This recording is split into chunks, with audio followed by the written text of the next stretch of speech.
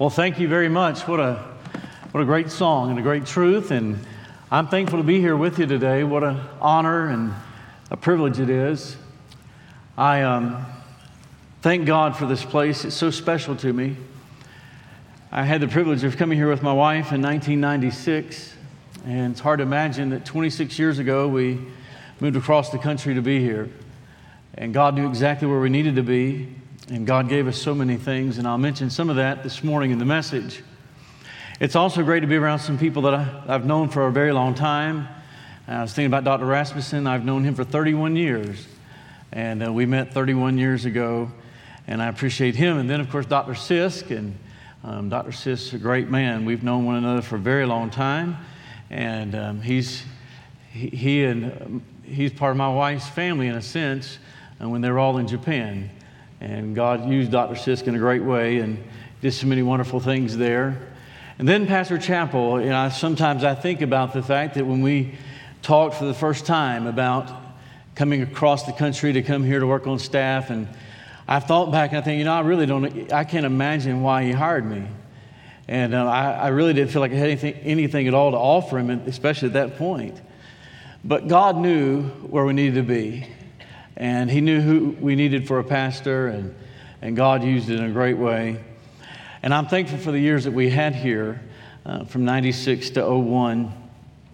I did think about a unique ministry that probably only a few of us in the room have ever had here on this campus, and that is the tumbleweed ministry. And it seemed like there was, back in those days, there was not as many buildings, not as many houses. And I always thought, if we build enough buildings around here and build enough houses around here to stop some of this, And but it continues on, and what a great place. And I'm glad to be with you this morning. Would you take God's word this morning, please, and turn to the book of Ephesians.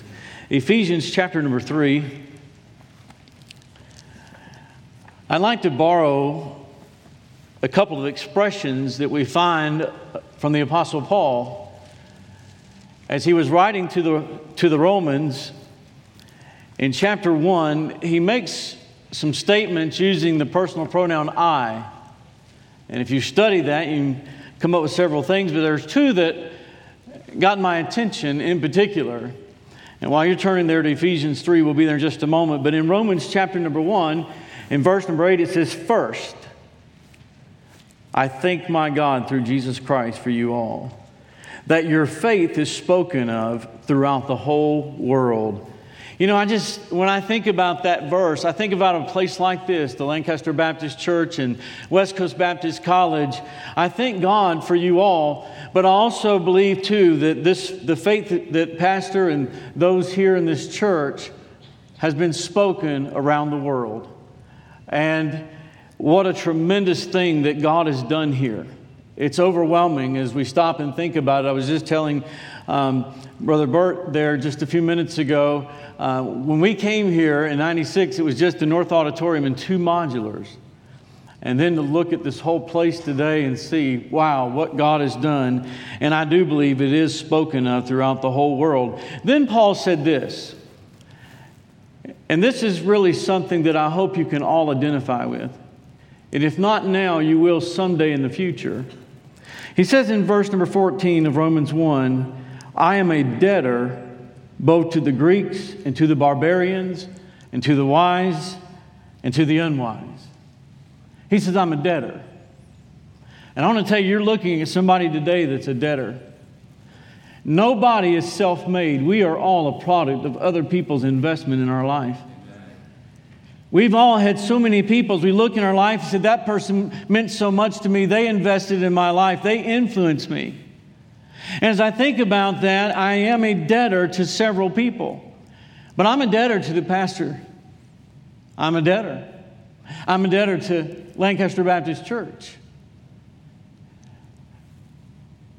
And what they gave to my wife and I in just being here and being here for us. And then the influence of this place and the influence of Pastor Chappell. I'm a debtor. And I got to thinking about that. How do you pay a debt like that? It's a debt. What can I ever do to pay back the debt? Think about it. I've given a lot of thought to that. How could I pay back the debt? Well, think about the things that you gained from others. You think about their influence and how it's helped you. I've come to the place where I believe this. The greatest way I can pay that debt back is to be faithful. To continue doing what I was taught. Continue doing what I know that works. And what I know that God blesses, that I've learned from other people that have influenced me. Is just to keep doing what you were taught. You're going to glean so much from this place. There's no question about it. In fact, when I moved here in 96, there was a man back east who said to me, he said, glean everything you can while God has you there. But I've taken that approach everywhere I've been. I've tried to glean from everywhere I've been. Why? Because I know that God is going to use other people, other places, and other circumstances to help me. And I'll be a debtor for it. And so will you. I'm a debtor. And I want to be faithful with what God has given to me. I'm not doing it for man, but I certainly want to show man that their investment counted. I want them to know how much it means to me and how much I believe what they taught was right. And the way to do that is to keep on going. You know, there's a lot of people who start, but they don't finish. A lot of people show up as freshmen, but that number will drop in 4 years. But you ought to determine today that no matter what, no matter how hard life gets, you're going to keep on keeping on. When I was a college student, I remember hearing Dr. Bobby Robertson from Gospel Light Baptist Church in Walkertown, North Carolina. And he came to the school and he gave his testimony. And as a college student, I sit there in chapel and I heard about his testimony. He said by the time he was 29 years old, he had a heart attack and a nervous breakdown.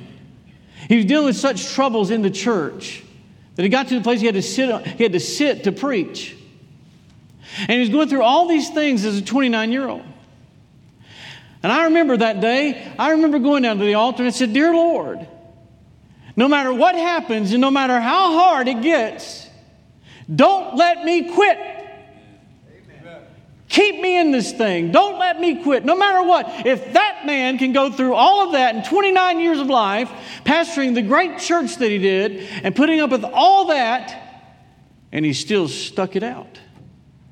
And it went on to pastor the church for 60 years. It became the largest country church in America. What an incredible thing. I love the church.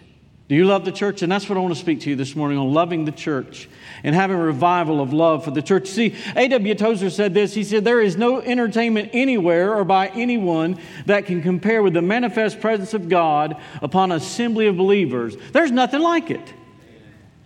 William Gladstone said, tell me what the young men of England are doing on Sunday, and I will tell you what the future of England will be.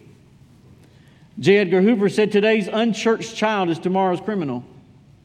You see, they believed in the local church. I mean, there's nothing like it. The local church is incredible. Almost every good thing in my life has come through the local church. I heard the gospel and got saved in the local church. I was convicted about things and made changes and decisions, and I was baptized in the local church. I surrendered to the ministry in the local church. I was trained in the local church. I met my wife in the local church. We got married in the local church. We're raising our kids in the local church. I just love the church. You know, see, the church has so many significant things about it. But there's one important thing that I want us to see. Would you look there, please, in Ephesians chapter number 3, and let's look at verse 20 and 21. Now unto him that is able to do exceeding abundantly above all that we ask or think, according to the power that worketh in us. Unto him be glory in the church by Christ Jesus throughout all ages, world without end. I'd like for you to notice that phrase there in verse 21. Unto him be glory in the church. You want to know why we're here? To bring glory to him. We were made for his good pleasure. The local church, listen, it was his idea. It was conceived in the heart of God. It's the church. And in the church, it ought to be a place where He receives glory. We did have a clock in the back of the auditorium, up where that screen would be. And we took it down, had a beautifully designed thing to go up there that says, "Unto Him be glory in the church." Because more important than what time it is, we need to focus on why we're here. It's for His glory. And by the way, we have a jealous God. And He deserves our praise. There's no doubt about it. But if we're going to be a church where He is glorified, there's certain things that are going to have to take place. Number one is, don't forget who founded the church. Don't forget that He is the one who conceived it. He is the one that brought this to pass. He's the one that's using this. And by the way, none of us are as smart enough to come up with something like the church. It was His idea. You see, a lot of times we seem to think that a measure of success as far as a church is how big it is or how great it is in size. But it's not the size of the church, it's the sort of the church. It's the kind of church that brings glory to Him. And if it's going to be that kind of church, we're going to have to recognize a few things. He placed the church in the world for many reasons. And do you realize the devil's been trying to put the world in the church ever since? He's not let up. He's doing everything he can to stop the church. Praise God, he didn't stop this one. He didn't stop this place from what's going on. He didn't stop the church that I'm pastoring. Listen, hey, it's been going on there for 73 years. And I'm only the 5th pastor there. I hope I'm there until the rapture. But the devil is working all the time. And we're reminded in Matthew 16 and verse 18, "And I say also unto thee, that thou art Peter, and upon this rock I will build my church. And the gates of hell shall not prevail against it." It must be the sort of church that He is glorified. It is a church that confronts people with the truth. That's the kind of church that brings glory to Him. We're confronting people with truth. And that's what we're doing here. By the way, there is no other way of doing things other than sharing the gospel one-on-one. There is no substitute for soul winning. Dr. Curtis Hudson said the only alternative to soul winning is disobedience to Christ. There's no question about that. And that is one thing I can say, that in my time here, we kept the main thing the main thing. And I'm so thankful for Pastor doing that. He placed that emphasis on soul winning. Why? Because a church that glorifies the Lord Jesus is going to be a church that has been conceived of God, but it's also going to be a church that confronts people with the truth. It's a place where God is speaking to hearts. And by the way, I heard it said years ago, you ought to make sure that you're in a place where God is speaking. And by the way, I find that some people will come up to me after and say, "Well, that was a great sermon." And then somebody come up and say, "That was a great sermon." And I'm not convinced that that's what it's all about it being a great sermon. I think it's which one spoke to your heart. I think every time God speaks to your heart, that was a great thing. That was a great message regardless of who delivered it. If God spoke to your heart through it, that was a great message. And we ought to be in a place, and you are in a place where God is speaking. And there are certain reasons why people's hearts are not being spoken to. You realize you could be sitting here in this Bible college, and still you come to a place like this, and the preaching is hot, and things are going on, and you're seeing things all around you that's unbelievable. I mean, it's marvelous in our eyes. But do you realize you can sit in a place like this and not receive anything from God? You sit here service after service and you say, "Well, God hasn't spoken to me." Well, there's a couple reasons for that. One, I suppose it's possible that somebody who preaches is not filled with the Spirit of God, but it might be the fact that we didn't say yes the last time He spoke to us. And if we don't say yes to when He does speak to us, then why should He speak to us again and again? I find this, that when the little bit of light that we have is obeyed, He gives more light. When we obey this, He gives more. And by the way, maturity is not based on how many years you've lived. Maturity is based on how well you can handle responsibilities. And if we're going to handle the responsibilities, it's going to be, "Yes, Lord." And by the way, that's when He is glorified, and we're in a place where He's speaking, and we're listening, and we're heeding to it, and we're saying, "Yes, Lord, thy servant heareth." That's a place where the Spirit of God is working, and you and I, listen, or bringing glory to Him. He didn't save you and then abandon you. God has no orphans. If you're in a Bible-believing, Bible-preaching, Bible-practicing church, be thankful. And by the way, don't forget where you came from. There's some pastor back in your hometown, he's dealing with all kinds of things.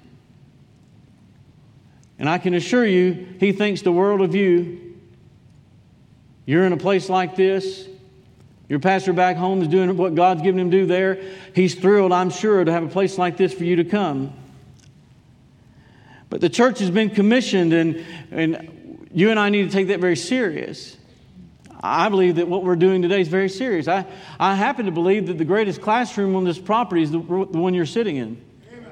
I just happen to believe that what's being done behind this sacred desk is the most important thing going on around here. Because if you erase this, then there's no reason for the rest of it. This is where it's at right here. The church has been commissioned. And the church is not only commissioned to declare the gospel, but it's commissioned to feed the people. You know, one of the greatest responsibilities I have, outside of loving the people and praying for the people, is to feed the people. They need to be fed. Sometimes somebody will come to me and they're visiting, they're looking for a church. And I say, well, I'm going to tell you something. As you are searching for a church, and in some places you have many churches to choose from, but not everywhere. But when they are looking, one of the things I'll say to them when you're looking for a church is, you need to be where you're getting fed. Because some of these places that call themselves churches are not feeding people. Now, I don't know how many of you have been around babies in the home. And the Lord's given us 2 children. And you know, they have a way of disturbing the peace sometimes. You know, they make noises. You know, during the daytime they make noises, in the afternoon they make noises. I think they do at night, at least that's what I've heard. And but usually, sometimes there's nothing wrong with the baby. They're just being selfish and they just want you and they want the attention. And I believe that's why God makes them so cute. Because then you don't mind getting up at 2 a.m. and cuddling that little one. But I do know this. There are 3 reasons why they do often make a lot of noise. 1, they're hungry. 1, they're tired. Or they're dirty. And they begin to make a lot of noise. But you know, so do church people. They can make some unpleasant noises too, and they can have a way of disturbing the peace for the same 3 reasons. 1, they're not fed, they're hungry. And by the way, don't blame the preacher if you're not getting fed. It's likely what I just said, you didn't say yes the last time God spoke to you. Or how much have you invested in preparing your own heart for the preaching?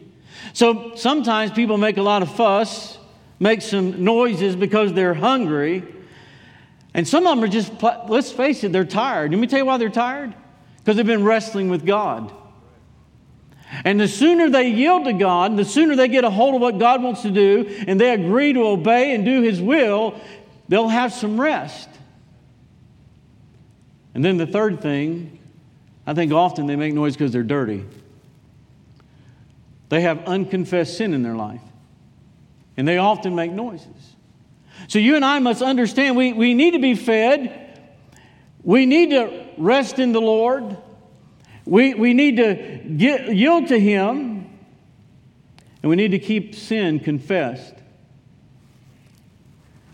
And then the last point, not only is the church to confront people with the truth, and it's conceived in the heart of God, I believe the church has been given to comfort the people of God. I've heard people say, Pastor, I don't know how people get through things without the Lord, and I agree with that. And I also say sometimes I don't know how people get through without having a good church. Thank God for the church. Amen. When I was in Bible college, praying and seeking the future, I'd finished in December of 1995. I was working in a small rural church not too far from the college. But I had been contacted by Pastor Chappell. And I talked to other men, but we sit down together and talked. And long story short, God led us here. And we came June of 96. We moved here across the country. Both of us, my wife and I both, were from the Southeast. I was from North Carolina. She was from Tennessee. She was from Knoxville. I was from Durham. And we got out here, just a young couple, fresh out of school. About 4 or 5 months after arriving, my mother calls me from North Carolina and says, "Your dad's got lung cancer in both lungs."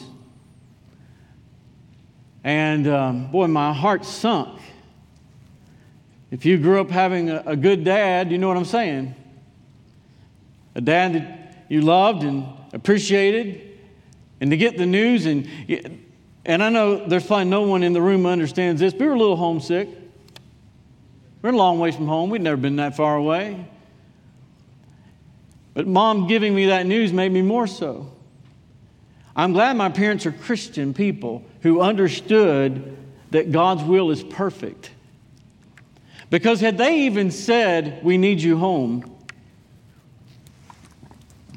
that would have been a hard decision. It would have been tough. Now, I was going to do God's will regardless, but it would have been a tough decision.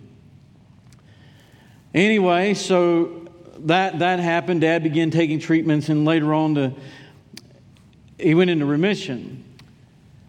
About 12 months later, after I heard about Dad having cancer, about 12 months later, my wife and I got a phone call from the doctor here in Lancaster. Said, "I need to meet with you. I need to talk to you about that biopsy that was done." And we sit down in the office. And the doctor said, this is pathology has determined this is melanoma, and we got to figure out where it come from. And it had come from a mole that was misdiagnosed about 6-7 months prior to that. It was a misdiagnosis. Had it been properly diagnosed, it would have been surgically removed and all of that, and things would have possibly been different, but God's will settles everything, and I'll say that in a moment. That is not the news you want to hear. And when the doctor looks at you and says, "This is a beast," that's exactly what he called it. He said, "This form of cancer is a beast." Well, I can tell you this. That day, before we left the office, we called back to the church here. And I called Pastor and got on the phone with him. He said, "I want the two of you to come back to my office as soon as you leave there. You come back and come straight to my office. I will be waiting for you here." And he was there. And we sit down in his office and we talked and we prayed. We talked and we prayed. And I'm going to tell you something. God knew we needed a pastor like him. But we also needed a church like this. And God gave to us a pastor and a loving church family here, Lancaster Baptist. And I believe that they, pastor and the church, were certainly, no doubt, a great example of a pastor and a church where Jesus is glorified. The church continued on to support us and pray for us, and card and notes and verbal expressions and meetings over and over with pastor. And God's giving us grace, and God gave us grace, and God gave us peace, and went through everything known to man. And the cancer continued to spread. And after 18 months of battling that cancer, the Lord called her home. But I want to tell you something. We'd have never made it without pastor and a great church. You see, the church is so valuable. When you have a church that's the sort of church where He is glorified, it changes everything. This is a real church, a real pastor. And we needed that. And God gave us the grace. He gave us the peace. All the way through, I never heard her complain one time.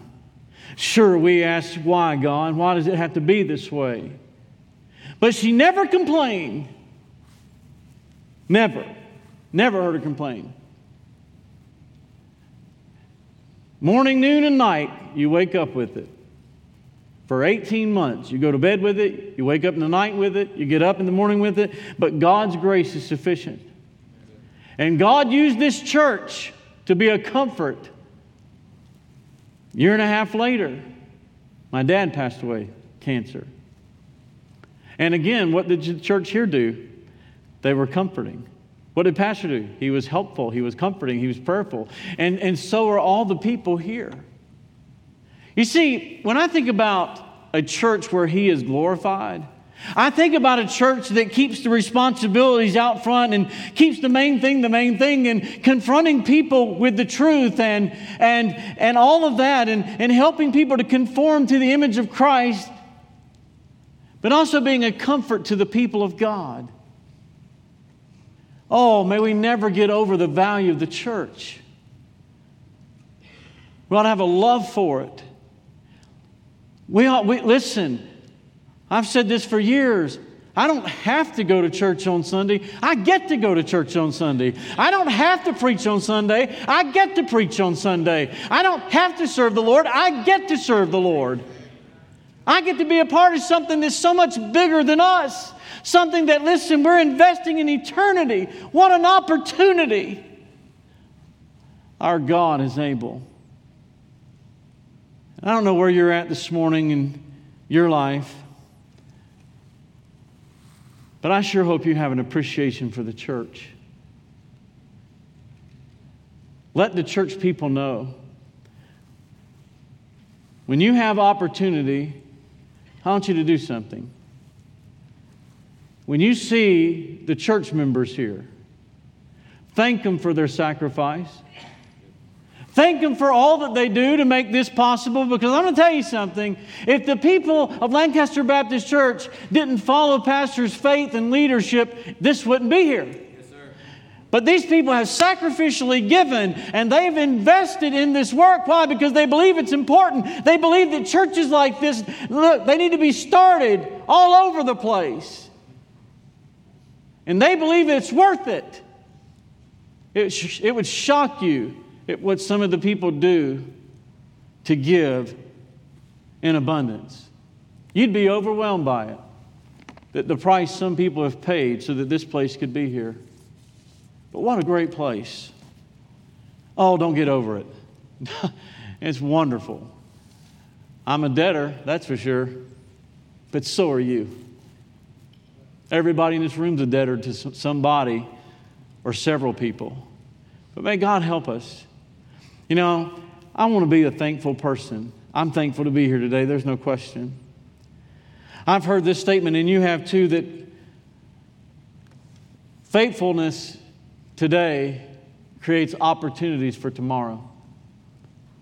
But you know, I got to thinking about that over the years, and that is a true statement. Faithfulness today creates opportunities for tomorrow, but so does gratefulness. Gratefulness today creates opportunities for tomorrow. Because if we're not grateful for what God's doing in our life right now, will we ever be? I mean, I had no idea where life would lead me, but I'm going to tell you something. If I could go back to 1991 as a high school graduate, going to a youth conference after my senior year of high school in 1991, I surrendered to serve the Lord. And I have no regrets. And if I could go back and do it all over again, I'd do it again. And in 1992, I surrendered to preach. I'd do it all over again. And listen, in 1991, when it's time to go off to Bible college, I do it all over again. In 1996, to come here, I do it all over again. I have no regrets. Oh, I've got plenty before I got right with God as a teenager. But I don't have any regrets surrendering to do His will. But He's been doing a work in my life, in me, and it's been going on through the church. And it's because we've been in churches that are churches that glorify Christ. And may God help us.